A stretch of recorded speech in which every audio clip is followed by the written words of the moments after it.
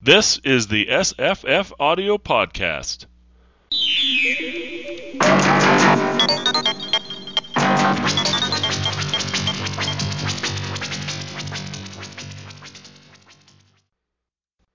Hi, I'm Jesse. Hi, I'm Juliana. And today we are talking about The First Man in the Moon, a novel by H.G. Wells from 1900 and 1901. First published serially in 1900 and then as a book in 1901. And we've done one other Wells book together. Yeah, we did. Exactly. What was that one? What was it? It was a dystopia set on Earth. Right. I want to say Looking Backward, but that's not it. That's by Bellamy. No. But I forgot it. It's about a guy who falls asleep. The Sleep Awakens. That's it. See, the problem with that book is it has like 6 or 7 titles. When the Sleeper Awakes. Yes. The Sleeper Awakes. The Sleep Awakens? Yeah, it's got like 5 or 6 different names. And yeah, right. But yeah, it's about a guy waking up. But this book only has one name, right? Yes. Although I think a lot of people want to call it On the Moon. The First Man. Yeah, I was actually mixing that up as well, but it is in the moon, right? Yeah, and it's kind of unfortunate for the book. I think that it's called In the Moon because I think more people would read it if it was On the Moon because they would think it would be about, sort of today about landing on the moon, like Neil Armstrong and Buzz Aldrin, right? Which is actually like it is. It's. There's a lot of parallels to it. Yeah. And you watched that 1964 movie, right? Right, I did. And that's what's interesting about that one is it's set in the contemporary time, right? 64. Yes. Yeah, that's the story that surrounds the actual book story. Right, the frame for it. The frame, yes. And then the 64 version, they've got a multinational crew landing on the moon, right? There's the Russians. I noticed that too, yes. Right? And I thought that was pretty cool because, it comes out 5 years before it actually happens. Yeah. But they're doing it kind of like pretty well, I thought. I thought so too. Except when he first steps out, it looks a bit funny. There's a lot of sort of technical issues with their story. I thought they were sending the Russian out first, but I think it was the American. I don't know. Yeah, I think so too. But it was funny when then the British guy came out and said, "Oh, I didn't place it there." Yeah. Well, I think there's lots of fun things to play with there. In the 2010 adaptation, they have that same frame, and I think almost everybody who's going to tell this story, retell it in the future, is going to have to put a frame around it, because of the actual events that have, the first man on the moon, right? And what we know now about the moon. But in the 2010 version, it's set in 1969. Okay. And it's the day of the moon landing, and there's a little boy at a like a moon landing fair in England, and all the kids are running around, and his dad wanders off, and the kid gets lost, and he goes into a tent where there's a grumpy old man who has a kinematoscope, which is like anyways, he has films. Okay. That kids were making fun of him for earlier, and it's because he has footage of the first moon landing. Of the real first moon landing. Yes. Yeah, and so the frame there is that the boy is told the story by Bedford, who's one of our characters from the book, as a very old man. Like in the 64 movie as well. Yeah, exactly. I don't know that they had to even, in this 2010 version, have seen the 64 movie to come up with this frame. I think it's very natural given that the moon landing was going to happen in 64. Yeah. You know, they knew it was going to happen, and now in 2010 they knew it had happened. So Right. one of the things that they have in common for both of those is that there's no growing plants on the moon. Yes. I noticed that too. That was one of the big things that was different. Mm-hmm. And I think it makes sense because now we know how the moon looks like.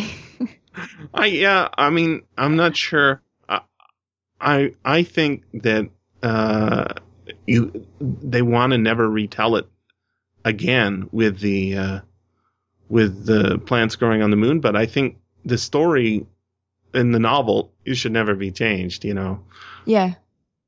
But I thought that was fun. I really appreciated like those sequences, even though, yeah, it totally doesn't fit with our reality, right? No, but I really enjoyed it that they eat it and then in some trance, like they get drugged up, and then things happen. Yeah, I really really enjoyed that sequence there. That was really fun, and that kind of is replaced in the 64 movie by the woman. You know, Right. It's kind of they introduce the woman to have some mistakes happening because the woman, of course, she does weird stuff and it's super naive and does just something because she's a woman. And in the real book, I think that is kind of the men get drugged up and then they act a bit stupid. Yeah. The other thing that happens in that 64 movie, they also do it in the 2010, is that it's kind of a comedy. You know, did you notice that? I didn't really feel so much like a comedy. They tried hard, but it had this weird aggressive undertone. Yeah, it was not very effective as a comedy. I'm just saying that, you know, they sort of, especially in those early sequences on Earth. They sort of have this comedic effect. And I think that's actually in the book, too. I mean, if you see how Bedford and Cavor meet, and sort of they have this passive-aggressive argument about one guy's trying to write a play and the other guy's trying to rocket himself to the moon. And then the three, they think that the three workmen got blown up. I mean, the way Cavor talks and the way Bedford talks, it is almost comedic, but there is this sort of sinister undertone to the book that I think is absent from both the movies. And I think so too. Yes, that I noticed that a lot. Yeah, I mean the ending of the 64 movie. How does that one end? It's got a different. It just it just says that like the people who then actually were on the moon, they discovered that all the inside the caves all fall down, and all life is gone because of some germs and viruses or something, and that the Selenites didn't have enough immune system something, and then they all died. Right, and it's implied that that Cavor had a cold, and that's what caused it. Yes. And so what I was thinking is that that's another H.G. Wells book, right? That's the War of the Worlds in reverse. Yeah, that is true. Go to the alien planet and kill everybody off by their sneezes. By the germs. And in actually the bacteria, the smallest things on Earth kill the biggest intruders. Yeah, that's right. I was quite disappointed by that ending of the movie. Yeah. Because I think the ending of the book is actually really strong. Oh, really strong, yeah. And they could have totally put that in somehow. Well, but it doesn't fit with that comedy thing that they're sort of going for. I mean, adding the woman in there, it was like to make it a family movie, sort of. You know? Yeah, the romance. I don't know. I mean, it was amusing. They had, all those reporters running around. It was sort of like one of those 60s comedies. It was light and amusing. But I think the book is not trying to be light at all. No, I don't think so either. The sinister and like really seriousness about it. Yeah, totally. I miss that a lot. And also I really like the what I liked so much about the beginning when I started reading the book was coming from I read a Elizabeth Moon Trading in Danger movie book just before. and the change of the language and the high status of the language in H.G. Wells. So nice. Yeah, he likes to, but it's not just language. I mean, I think the sequence he does this in a lot of books. Right at the beginning of a book, like in The Invisible Man or whatever science fiction book he's promulgating, he has a scene where he explains one character to another character, and of course to us, some scientific principle that it's in the Time Machine as well, where this is if there's 3 axes to the physical world, the 4th axis is time, right? And then he uses a few analogies to set us up for the rest of the book. I mean, Cavorite is it's I'm like thinking maybe there is something like Cavorite. Right? Oh yeah, I was totally thinking this could be something. I mean, this is the kind of stuff that they coming up with, these science fiction things of gravitational waves and stuff. Yeah, I mean, I thought how relevant it was just with the gravity waves actually being detected. Or particles. Yeah, totally. And now you think, okay, maybe they can actually do work on some sort of manipulation of gravity. I mean, that is not so far off. He in the book he has like 3 or 4 examples. He's got glass. Glass allows visible light through, but blocks heat. A piece of steel blocks light, and then there was like some chemical bromine solution or something that blocked something else, right? And you go, and it all needs like melting of something, like. Yeah. And I think this is also some really cool conclusions, that if you have all these kind of things that can block something and let something through at the same time, you just need to find something else that you just melt and add some stuff to it. And then something comes up and then is transparent to gravity or not transparent to gravity. I think that is kind of a good conclusion that he did there. Mm-hmm. It's brilliant. And the spaceship, I think, is awesome too. I keep looking at the pictures from the different serializations of the spaceship. And it's like a dodecahedron or something. I don't know, 20 sides or 15 sides, or no, probably not 15. They call it a sphere. Yeah, it's a glass. What's cool is the inside. It is a glass sphere, right? Yeah. And then the outside is like cubed, and not cubed. It's like a dice, a die. One of those 20-sided or 16-sided dies, and the way the system works, I mean, is ingenious. He's got these panels, like louvered blinds of Cavorite that he can open and close to cut off the ship from gravity, from gravitational pull. That's right. Yeah. And because it's sitting at the bottom of an ocean of air on Earth, that's what shoots it off the Earth, right? Yeah, it's genius. It's hard to get your mind around what's actually happening. I went over that chapter, the early chapter where the explosion happens. It's not really an explosion, but they just left like a sheet of Cavorite sort of loose. Yeah. And that's where the sinister part starts for the book too, is that Cavor says, if that thing had been tied down, that would have caused all the Earth's atmosphere to like disappear into space. Yeah. And like, wow, that's super genius. Like, that's why when you're reading H.G. Wells, you say, of course, he's the father of science fiction, right? Yeah. And it has so much impact. Totally. And then thinking about that and having an object like the sphere, with all these panels on it, that once you close it off, it's like a air bubble at the bottom of the ocean, right? Yeah. Of course it's going to go up. Yeah. But then when you're out in space, how do you get that air bubble to go somewhere? That also is genius, right? He says, we open a louver, open one of the panels, and we point it at any stellar body, right? Anything with gravity. And then that pulls it. it pulls it in that direction. Genius. Yeah, it's so simple. That is the whole point about it. It is you just need this one component, which is the cavorite. Yep. And then the usage of it is so simple. You just shield it off or not. It's just Yeah. And what actually they're shielding too is the people inside are the gravitational thing, right? That's the thing that's attracted to that stellar body. So it's as if the person is flying to the moon, being attracted by being pulled to the moon. Yeah. Wow. Brilliant, right? It's so great. I loved it. It's brilliant. And yeah. there's the other thing that I was thinking about that shape, right?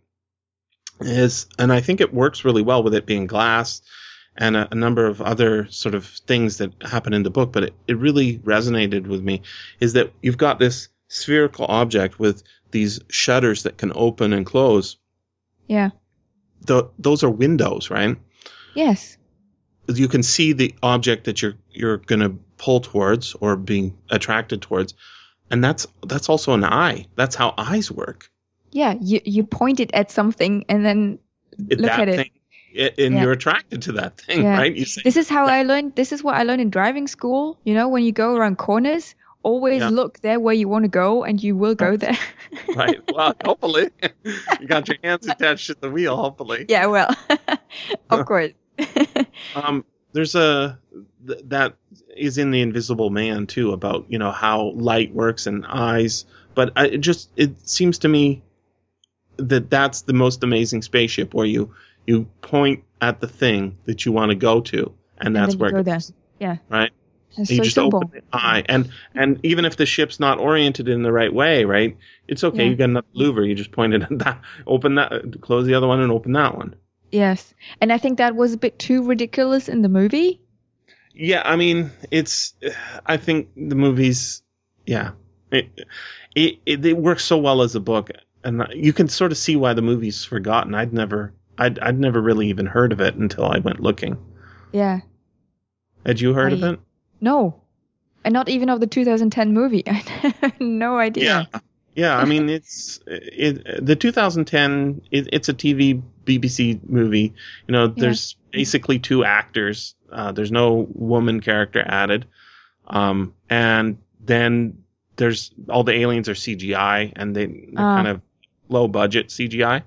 Yeah. But the other thing that's weird about that second movie, the 2010, is the ending also is screwed up in the same way. But it's screwed up in a different way. Caver is on the moon as we see him in the book. He's on the moon, and we sort of hear that last transmission.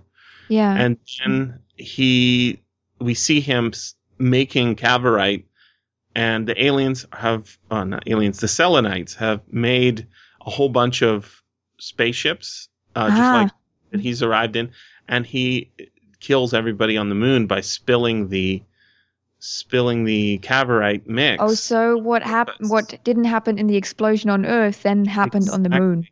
Exactly.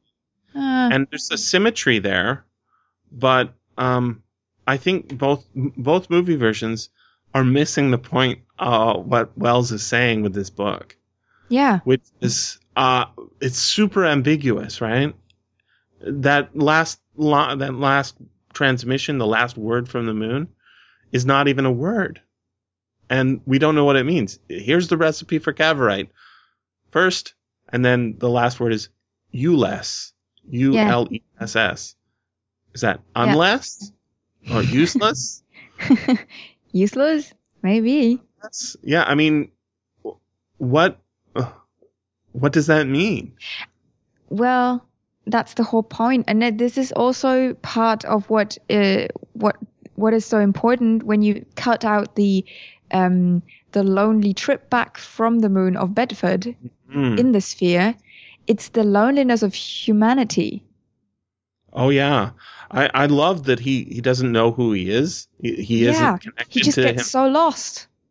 Well, but it's also like he's just a being. He's not his identity. He's man alone, and there's a huge amount of theme going on with what Caver's doing in those transmissions, like Yes. that is the dystopia / utopia that Wells is talking about, is kind of allows us to see what our purpose. It's sort of wrestling with our purpose as human beings on the surface of the earth, right? Yeah.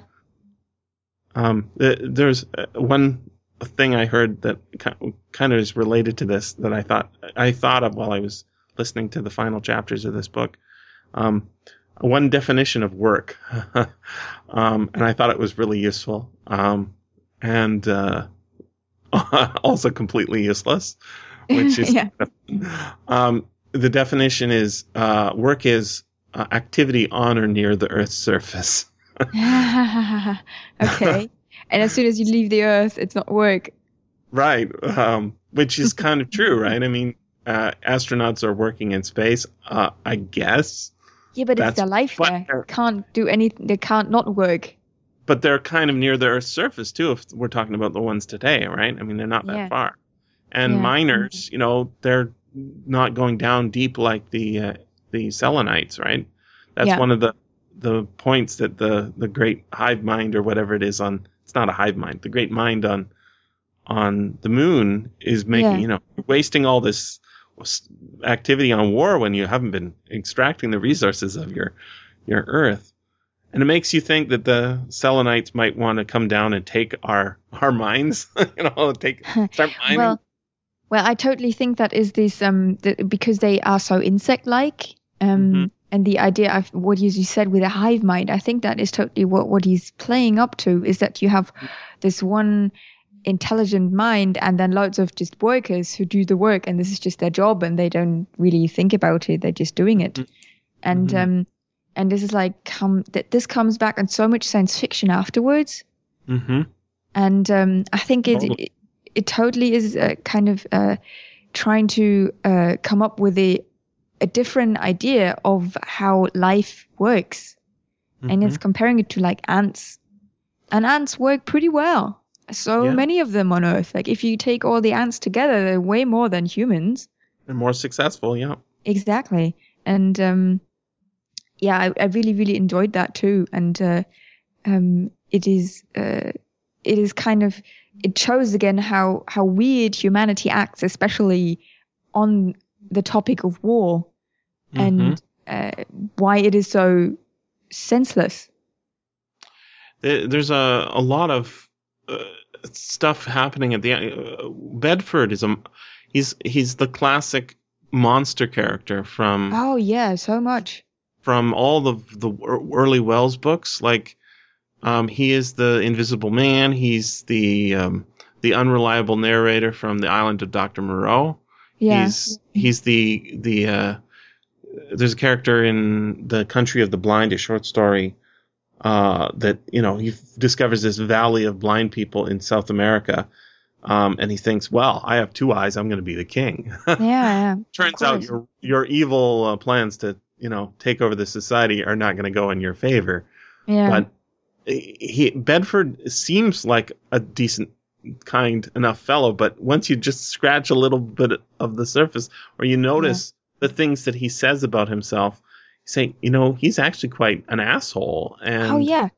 Oh, and this is the thing that comes out in the 64 movie so much better, because they crystallize that a lot clearer. Right at the beginning with the house, when he's selling the house and his girlfriend / wife. Yeah, and it's just like you can see how what kind of a bad man he is actually. Yeah. And but they play it for comedy there, whereas I think it's slightly touched on in the book that it's sort of cute. Maybe that's his spin on it, isn't it cute? But the very first thing we learn about him is that he is on the run from his debts, right? Yes. He's a useless person. He's hiding out in a cabin, right? Yeah. In a most remote part of England so that they can't find him. Yeah. And he's trying to write a play, which he doesn't accomplish. That's him telling himself what he's doing there. He's actually hiding from his debts, right? Yeah. They don't know where he is. No. And at the end, near the end, when we find out, he's got these debts, he changes his name. He calls himself Blake, so he doesn't have to pay his debts. Yeah. Yeah, he's totally a loser kind of person. And I think in the book, it is slightly less clear what kind of person he is. I mean, it's not quite that open. Right? He's putting his spin on it. And we sympathize with him, even though, if you look at it closely, he one of the things he did was he abandoned his friend on the moon. Oh, yeah, but I think that in the book, when he's on the run and he's like fighting against the shadow and against not having air and food, you can kind of feel that. But that's his version now, right? Yeah, of course. Do we have that note? I kind of once you start suspecting this guy, right? The only thing I was thinking, you know what? I don't trust anything he said. But then there's these transmissions. And then I thought, okay, so some of that story is true, right? Yes. Yeah, I think he's a really good lying teller in the way of keeping it close to the truth as possible and adding stuff. Putting a good spin on it, yeah. Yeah. I think that's what he's good at. But in the movie, he actually comes across as a really violent, aggressive person when he's leaving the Cavor and he's shooting at the mind person. And at the leader of the Selenites, and that is something very much more aggressive than it's in the book. Although I think that Wells wants us to think about how violent he was on the moon as well. He's very subtle at it, though, and I really dig the way Wells writes. And there's, you remember the first? They've been captured. They're put into gold chains, right? Yes. And they're to be herded over this bridge that that was the first violent outbreak. Right. And so what does he do? He punches one of the Selenites in the head. It goes right through, his fist goes right through its head. Right? Yes. And he does that a bunch of times. He kills them a bunch of times. And then when he gets back to Earth, he goes to the hotel, right? And what's the very first thing he does? Punches He orders eggs. Oh, right. And he's very specific. He knocks the tops off of the eggs. Yeah. And it's like, I think that it might have been his hand went through, my hand went through the Selenite's head just like the egg-shaped heads, yeah. Yeah. But just like an egg, broken like an eggshell. Yeah. And when he gets to Earth, he isn't turned off by the idea of eggs. He's excited by it because his whole thing is we're going to turn the moon into another colony, right? Of course. We're going to mine the crap out of it and subdue the natives. Yeah. This is what humanity does. It's what Wells is saying, right? And when Cavor is on the moon talking to the Selenites, one of the things that he does is he goes through the whole history of humanity, right? Yeah. And that's at the end of that whole history, we're like, geez, I hope the Selenites don't come down and wipe us out to protect themselves. Yeah. Because we're monsters. That can be a conclusion. Totally. I would conclude that if I was listening like the Selenite was. You fight over useless things like that. Yeah. It's crazy. It is terrible. Getting this kind of stuff that he puts up a bit of a mirror in front of humanity. And again, it's similar to War of the Worlds. Yeah. And but in this one is actually the thing about the wars, and the idea behind why humans have wars and stuff is quite cruel. And how they treat as they did with the Native Americans when the colonizers came across, and then they didn't give a shit about those people. Mm-hmm. And this is the kind of way that humanity would probably do with aliens too. That's what we're given to believe just by hearing this story being told to by Cavor, who, he's familiar with the history of humans. He's just more interested in science, right? that he doesn't see the implications, I think, until he actually spills the truth to the aliens. And then they're Yes. like, well, that seems rather extreme. Are you sure you do it that way? Yeah. And he's Oh, man. with this kind of like the way he is focused on science already on Earth when Bedford and Carver meet the first time, he's acting in his scientific naivety, so that you That's right. think this human is going to be the first person to encounter another species. Do we really want that? That scene with the Cavorite explosion, right? Yeah. I mean, I think that's why the book has such a great ending, is because we're left in suspense. It's like, what are we going to do about this? Are we going to reform our ways? And then what do we get? Like 2 dozen years later, or a dozen years later, is World War One, and you get all those things that Wells was saying about why people go to war. Yep, there they are. Yeah, exactly. He mentions all of those things in those speeches to the Selenite leaders, right? Yes. He says, they give ultimatums, and they it's honor, and we respect the warriors, and more countries honor, and of course growth, and we need to reduce our surplus population. Yeah. And then that's when they're getting drunk right at the beginning on the fungus, right? Yeah. That's what they're getting. They're saying all the things that are inside their heads, right? And Bedford says, "This is the Earth. This is the great place to put the surplus population of the Earth. Yay. And they'll eat this." Yeah. But then this is all coming down to H. was saying that this is also in biology, in the nature of humans. They can't help them. This is just what humans do. Mm-hmm. Obviously. And the other thing that we're talking about later science fiction. Did you get? You read Brave New World, right? What did I read? Brave New World by yes, Aldous Huxley. Yeah. Yes. So I was getting a big Brave New World vibe off of the latter half of this book. Yeah. With the people sort of, the Selenites being bread controlled. I don't know. Their bodies are shaped and their minds are shaped for their function. They're all the same species, but they grow up and to fulfill certain work roles. Right? Yeah. So as they have in Brave New World, it's the alphas, betas, gammas, deltas, right? Yes. And they all love that's the other thing that goes on in that book, is that the deltas like being deltas, and the alphas, of course, can lord it over right? And we see that in this book when the communication with Caver happens, they bring in specialists, right? There's the guy who likes to draw. Oh, right, I remember. Yeah. He the says, one who's just the brain, and the one who's just the dictionary, and yeah.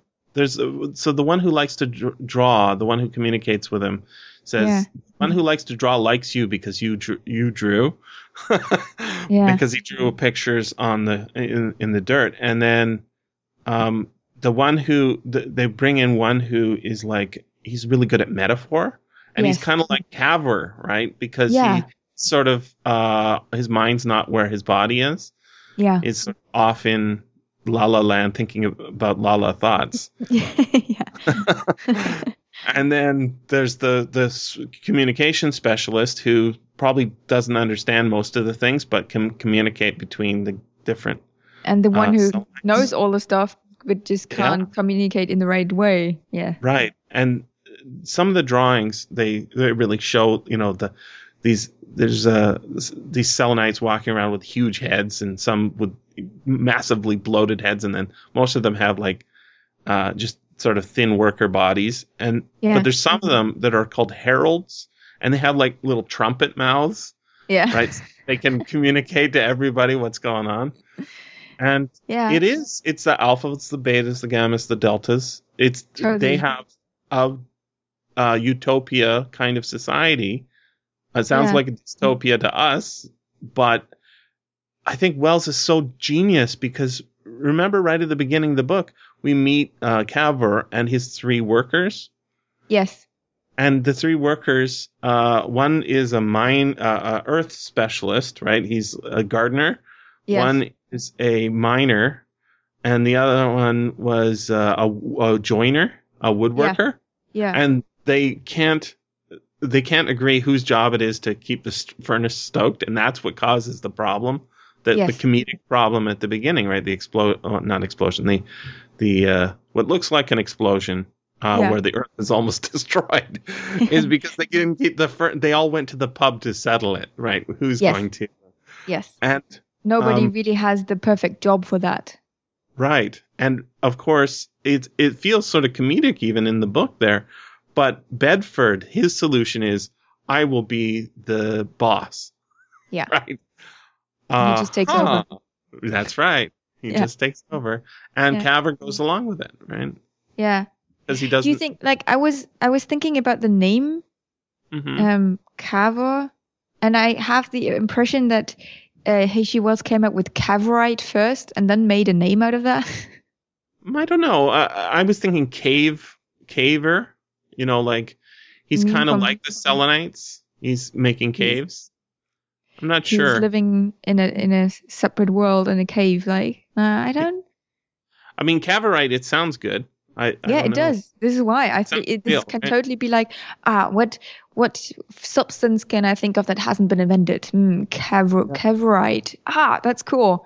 How can the guy who made it? It's an unusual name, anyways. Yeah. Bedford is a hard. Oh, sorry. Go for it. In the movie, I find it funny how the British spelling is Cavor with a more of a R sound, and the American woman. She's more pronounced like Caver.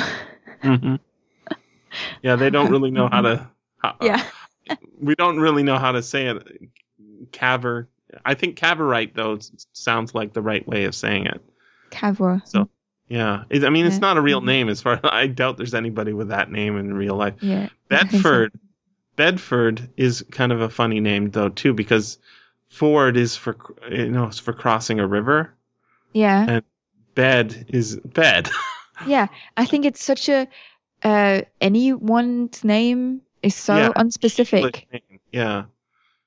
But on the other hand, one of the things I think it might not be in the book, but it's in one of the movies. They're gonna. I think it's when they're drunk on the fungus.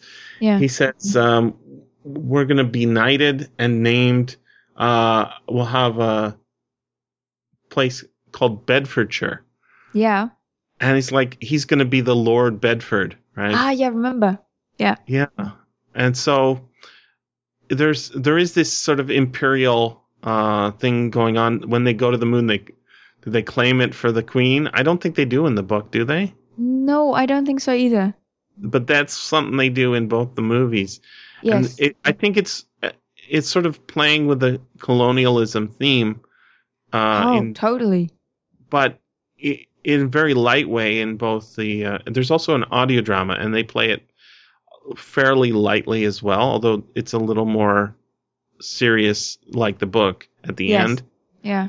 They play up sort of the comedic elements. I mean, it is comedic in spots, but I think it's a very serious book in the same way that that Brave New World is.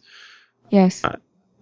So one of the things that also connected it to Brave New World to me is interesting is you remember when we meet the mooncalves for the first time? Yeah. The word mooncalf actually precedes this book, right? It's not made up by Wells. Okay. The character Cavor sees the mooncalves and says it's like they're not fully grown up or something like that. But if you look up what a mooncalf is, they are aborted fetuses of cows that, or what's that? Not false births, aborted fetus. Yeah, it's like a fetus of a cow that comes out too early or is brought out too early in order to make the cow just give milk. Yeah. instead of having to feed its baby, right? Yes. And that gives all sorts of resonances in a very interesting way to what's going on with the moon calves. I mean, we get a scene where they're being cut up, right? In Yeah. a very sort of the way that it's a scene that makes people who are vegetarians, right? Yeah. They've got like all these little choppers chopping up this giant beast, and they're happy with it because it's their job. Yeah, absolutely. That's what they do, and Yeah. they're bred for it, and that's what the cows are bred for. But do you remember the reading material that Caver brings when they go into space? Oh yeah, he's bringing this magazine. Bedford brings he finds any old thing that he can find lying around. He finds a magazine called Tidbits. Yes. Which is a ridiculous magazine full of advertisements for a lady of means needs to raise money, so she sells her fish knives or something like that. Okay. And the gentleman out of work needs, it's just a bunch of little sad stories that he reads on the way to the moon. But I mean, Caver planned a little better, right? Yeah. He brought the complete works of William Shakespeare. Yeah, right. And because he knew that the voyage to the moon was going to take a while. And it's not clear how long they're up there. But true. But one of the plays, and they do make a point of it in, I think it's the 64 movie, might be in the 2010 movie, of mentioning one of the plays. And that totally triggered me on another connection to Brave New World. So he mentions reading The Tempest, and I don't think this is actually in the book. But I think it actually is.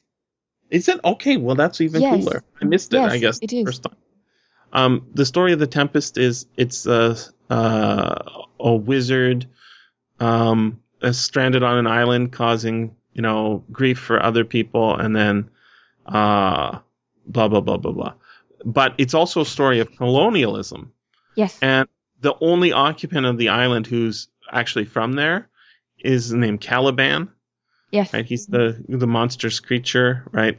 Who's, I think, completely sympathetic, and I think he's a cool character. I like the character so much. He's funny. He's kind of wise in his untutored way, and he's right. He has right on his side too. Yes. But one of the insults that Prospero throws at Caliban is mooncalf. Ah. Isn't that interesting? Right. That is totally a parallel.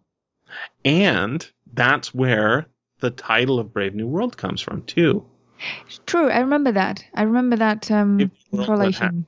Has such people in it, and that is thrown out ironically, right? Yeah. That line is thrown out ironically. Yeah. It's not thrown out as like, oh, what a wonderful world we have. It's like, oh my God. Yeah. Right. And I think, that is not used. That line is not used in this book is what, it's the one slip up that Wells made that Huxley picks up and says, you know what? He did a really interesting thing here talking about the Selenite Society. I'm going to make a whole book about that. Yes. And I'm going to use the line that he didn't use from. Isn't that interesting? It is. That correlation is actually quite impressive. I didn't think about that, but I did think about something else. You know how you just mentioned that they're reading about this play? Mm-hmm. And Bedford is supposed to write a play? That's right. I think the overall story is very play-like. So I was thinking it would work as a play. Two guys on stage. Yeah, and I totally I try to come up with the idea of Act 1, Act 2, Act 3 and stuff. And I'm not sure if I'm totally correct, but I think the Act 1 is when they connect with each other, then the experiments stuff, and they prepare the sphere. Then there's a kind of interlude when they go into space. This section of the flight there to the moon. And then they have Act 2 when they arrive on the moon, and then they're meeting the Selenites and all the stuff happens there. And the Act 3 is then when they get separated and Bedford's trying to find the sphere again, because that's actually quite a big chunk of the book. Mm-hmm. And in fact, yeah, I was looking at I was listening to the book and I think, oh, it's right near the end. And then I looked at it and it's like 2 hours left to go. yeah, exactly. So this is why I think can totally be separated into 2 acts. And then there's again an interlude, which is then Bedford in space kind by of himself. Yeah. by himself. So there's no connection again. And then there's the epilogue where there's all the transmissions from the moon and cover coming up, because this is kind of not so connected to the main story again. It's kind of like some afterthoughts. So it totally feels like a play itself, with 2 people and it would make a good play. I mean, I was thinking so too.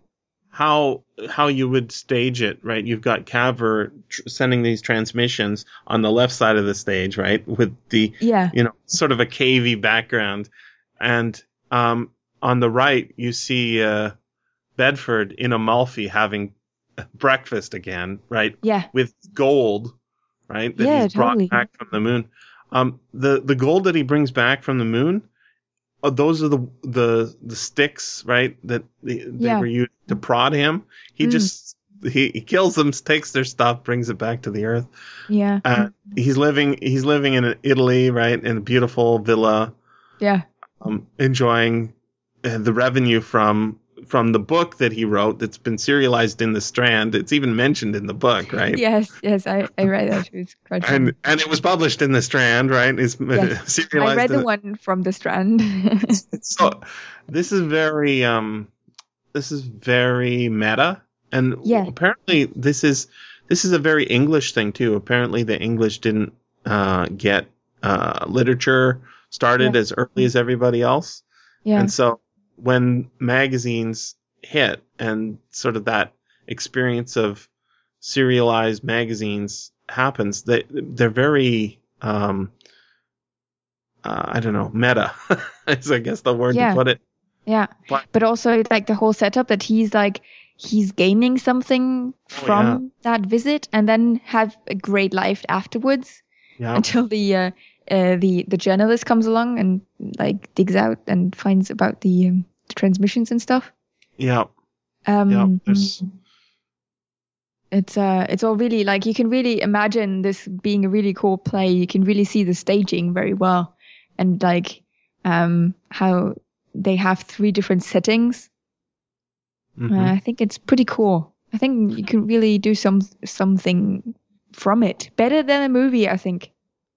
Well, I'm more and more impressed with the book the more I think about it, because it is not well known like his other stuff. It's sort of a little bit out there.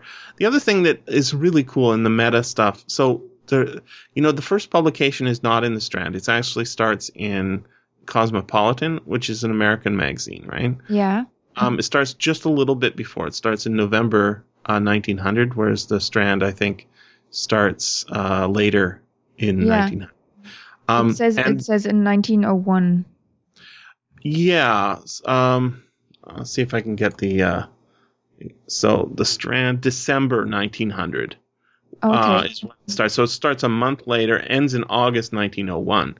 Cosmopolitan starts in November 1900, but ends in April 1901. Yeah. And the reason it doesn't take as long is because actually the Cosmopolitan's version is not finished. Oh, right. And I think that there might be evidence that it was being serialized as he wrote it, so that he's talking about. So the very end of the Cosmopolitan version, it ends with the chapter where you think the novel's over. Yes. It doesn't end on it says the end, right? It's not like there's more. Okay. And he hasn't got any transmissions. Okay. So it ends like this. And Caver had committed suicide in a more elaborate way than any human being ever did before. So the story closes as finally and completely as a dream. It fits in so little with all the other things of life. So much of it is so utterly remote from all human experience. The leaping, the eating, the breathing, and those weightless times that indeed there are moments when, in spite of my moon gold, I do more than believe myself the whole thing was a dream. Mm. And that's the end of the book, right? That's amazing, because then it could have been a dream. Exactly, except for the moon gold, right? Yes. Because even the Cavorite spaceship, and I want to talk about that, what happens to it, but even the Cavorite spaceship is gone. And then after the end, it says note. But it doesn't continue in the next issue. It says, note, a most extraordinary communication has just been received. Unless we are being elaborately hoaxed, this story of Mr. Bedford is not fiction at all. Mr. Cavor is alive in the moon, and he is sending messages to the Earth. For that, we have no less an authority than Mr. Julius Wendigree. So it's actually telling of the next chapter, right? But then it just doesn't appear. It doesn't appear. It appears in a book, I guess. But the thing is I'm like, can you imagine reading that and then saying, wait a second, is he hoaxing me here? Yeah. That's fun. That feels a bit like the like this one audio play that they did of A War of the Worlds, where the people actually thought it was happening. They're using the medium, and that's another Wells one, right? Yes. That's really good. Yeah. And it's really clever. I want to talk about that spaceship. What happens to Cavor's How it disappears? Yeah, because I think that there's a sequel there, right? That never happens except in our minds. Yeah. So he's really worried about his gold, right? Right. So he gets some bathers to help him take the gold up to the hotel. Yeah. And while he's doing that, he's supervising them carrying his gold for him. Yes. He sees a little boy on a bicycle following them, shadowing them. Yeah. And then the little boy goes back to the spaceship on the beach. Yeah, right. And then he disappears. One of the bathers says, "Don't worry about him. He'll be fine. He won't touch it." Yeah, true. And then he disappears. Yeah, right. In the movie, it just pops into the ocean and just sinks. Right. Which is boring. Nope. I like the idea of a boy getting onto it and then disappearing with it. Yeah, he's going to Mars or something, right? Yeah, totally. It can be totally a different story. Yeah. Now, there's another aspect that I think is really cool, and it almost calls for a sequel. That really, and it kind of, I think, ties also into Bedford alone on the spaceship. What's that chapter called? Is like in the lost cosmos of time or something, where he's just on his way back to the Earth and nothing's happening. In infinite space. Right, Bedford in infinite space. That's a great title. Yeah, it is. So when they get to the moon, right, they lose track of time in a very interesting way. I think Wells is trying to say something there about physics or hint at it. Yeah. Right. So he says, how long do you think we've been here? And he says a couple of days, right? Yeah. He says, well, it's been at least 10 days. Yes. According to the moon going around the Earth. Right. The fact that the moon takes 14 days to do its day, right? Mm-hmm. And they don't have that much time left before their spaceship's going to be frozen on the moon, and they won't be able to. Yeah. So, what's going on there with time being weird, and the fact that they really don't sleep except for when they get hit on the head or whatever. Yeah. Right? And they're also super hungry. Where did that come from? Right? Isn't there something weird going on about, like, time? Well, this kind of connects now what we have again with the gravitational waves and stuff and the relativity of Einstein. You're right. I never thought of it that way. This is the kind of relativity of time and gravity being, like, connected or something? Yeah. I was thinking that maybe when watching the movies, I thought maybe Caver would still be alive up on the moon Yeah. because of time being different there. But it might work the other way. Maybe they ages you faster. I can't tell. Like if they were relatively, Yeah. But if different. the moon goes around the Earth a lot. Yeah, it's a little extra speed, but it's not that much. I mean, it's not But it's not relativistic. really so much as if you were on Mars. But even so, there, I mean, you still have to go. I mean, you wouldn't even notice it, right? Like, not the way it's noticed in the book. It's Yeah. almost like maybe travel. When you're traveling, time works differently in this certain sense. Like, each day seems much more full Yes. when you're, visiting a new country or, walking in a new city. Yeah. When you Everything. do something new, it's really Yeah, quick. you really get exhausted from Yes. just all the new data being intaken. Yeah. So I'm thinking there's something to do with that maybe, but it's also, I think he is like saying, well, how do we know how time works? We all live on the same planet, and Yes. when we get off from there, maybe things will be a little bit different. I think he's doing some interesting things there. I And think so too. I'm just he looking doesn't up find- the equations that Einstein did about relativity and stuff, and he Sure. came up with that in 1905 and 1907 or something. Right. So it's after this book. It's after this book, but around about the time. Mm-hmm. It's quite clever. One of the criticisms I heard about this book, a lot of people have criticisms of it. Even C.S. Lewis wrote a series of books inspired by how he didn't like the society portrayed. Okay. Which I think is funny because I think it's both societies are sort of the same. They're supposed to be, humans, and so one of the things that's happening is that Wells is saying, isn't it crazy we don't have one world government, that we're always fighting with each other? Yes. Right?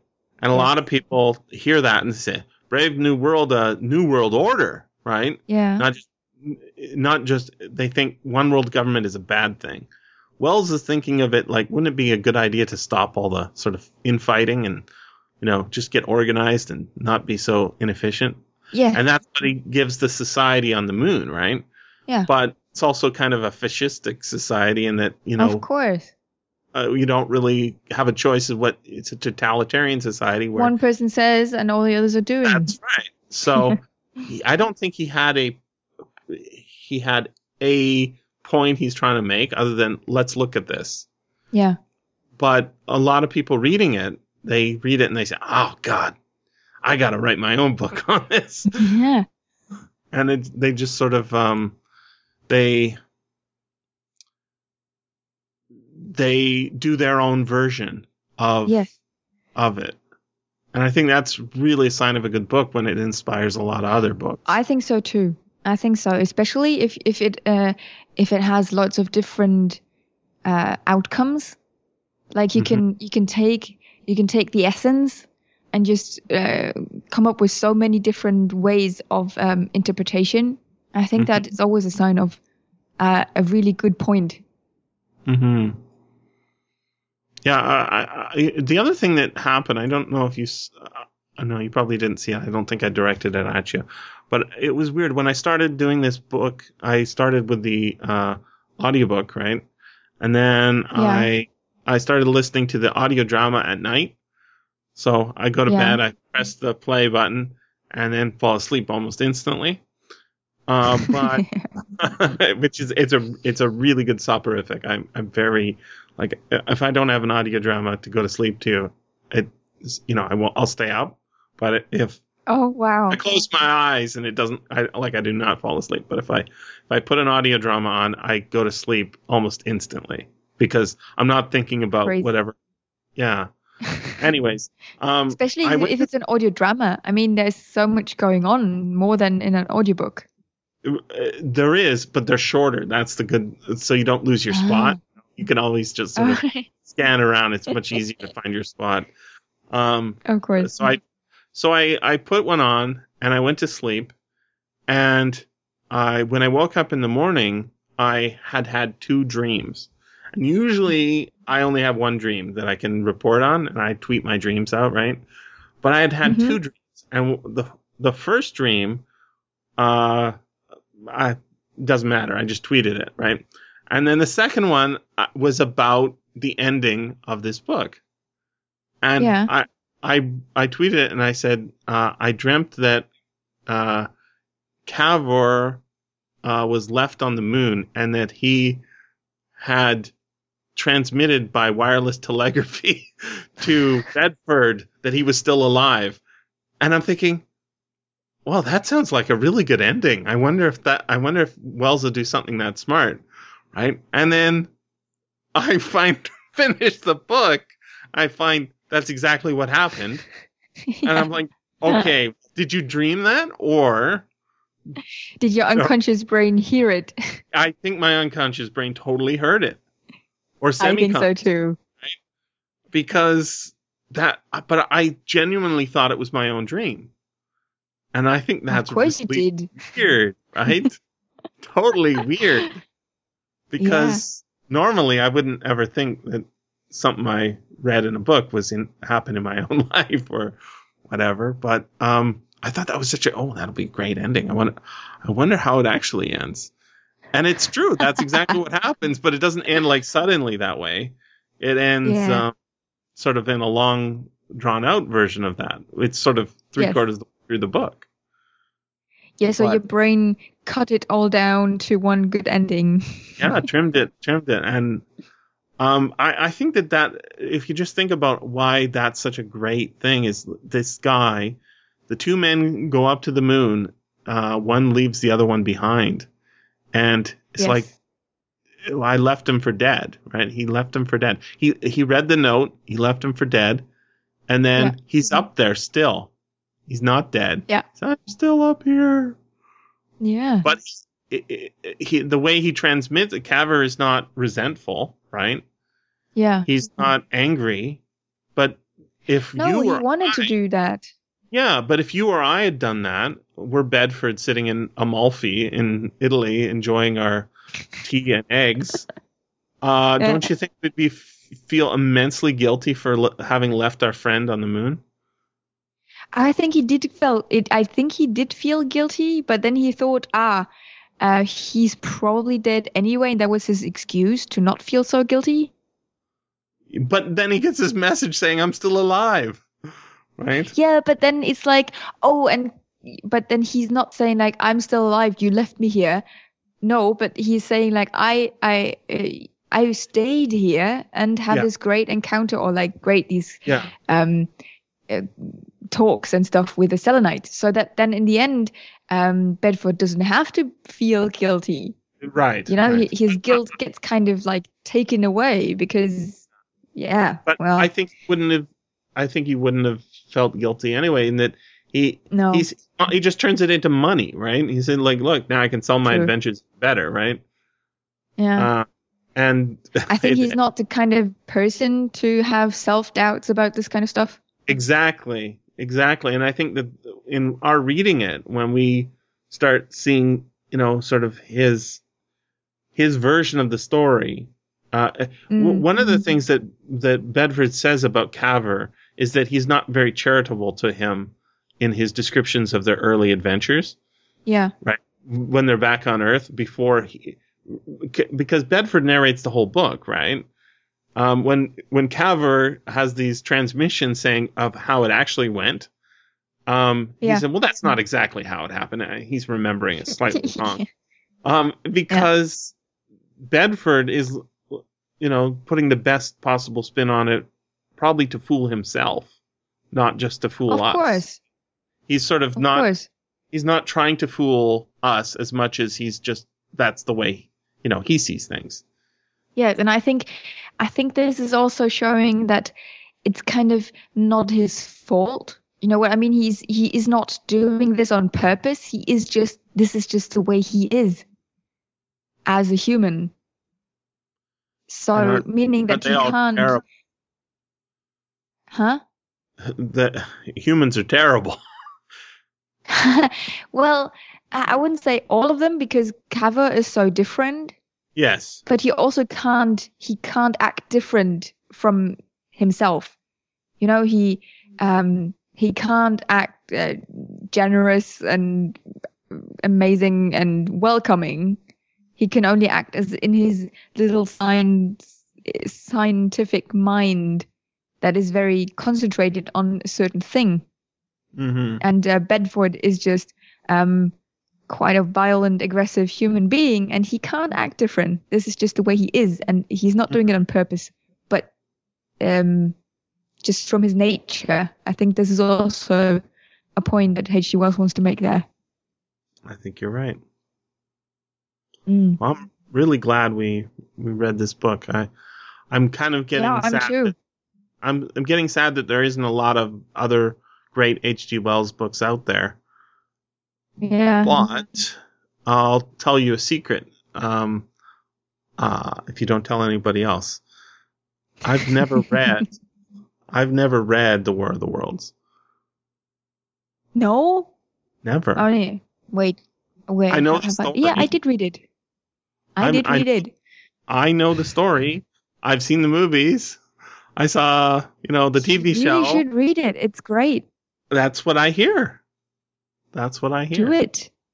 This was one of the first science fiction books that I started reading when I got together with Luke and then started going back to reading science fiction books. That was one of the first ones. And it's one of the best ones, I hear. Yeah. So maybe you'll join me on my future read-along on The War of the Worlds? Oh, I totally would do that. All right. That's a plan then. And I also read the version, with the loads of nice illustrations. These illustrations are just so beautiful. I'm going to track those down, yeah. I think reading it with these old serialized magazines, it's just really fun to see it as it appeared, and you sort of see why the book was written that way too. I mean, imagine seeing those chapter endings and say, wow, that's a cliffhanger, right? Or it just ends. There's is there going to be a next chapter? No, that's the end of the book. It says the end. Yeah. But oh no, we just received some transmissions, and it turns out he's still alive. He's alive. What a great end! Yeah. Do you think that H.G. Wells had some influence on the pictures, on the illustrations? I don't know. There is a kind of a parallel thing. I haven't heard anything about Wells's influence on these particular books. In The Strand, sometimes authors did get sway. So one of the things that we sort of touched on earlier is just sort of how adaptations of this are always going to sort of take away the plants on the moon, right? From what we know now. Yes. There's a similar book serialized in The Strand also called The Lost World, which I did a show on. It's by Sir Arthur Conan Doyle. And that's the one where they go to South America and they discover dinosaurs are still alive, right, in this one corner of the world. And that was really profoundly influential on sort of people being interested in dinosaurs that were alive rather than dinosaurs that were just bones in museums, right? Yes. And one of the things that happens in that book and in the illustrations is that you get to see dinosaurs with skin, right? Now, one of the things that we have today as a result of that sort of mistake is that they don't have feathers, right? Because at the time, they didn't think they had feathers. There's no reason to think they do. Now, we think pretty much all dinosaurs are birds, right? They're just covered in feathers.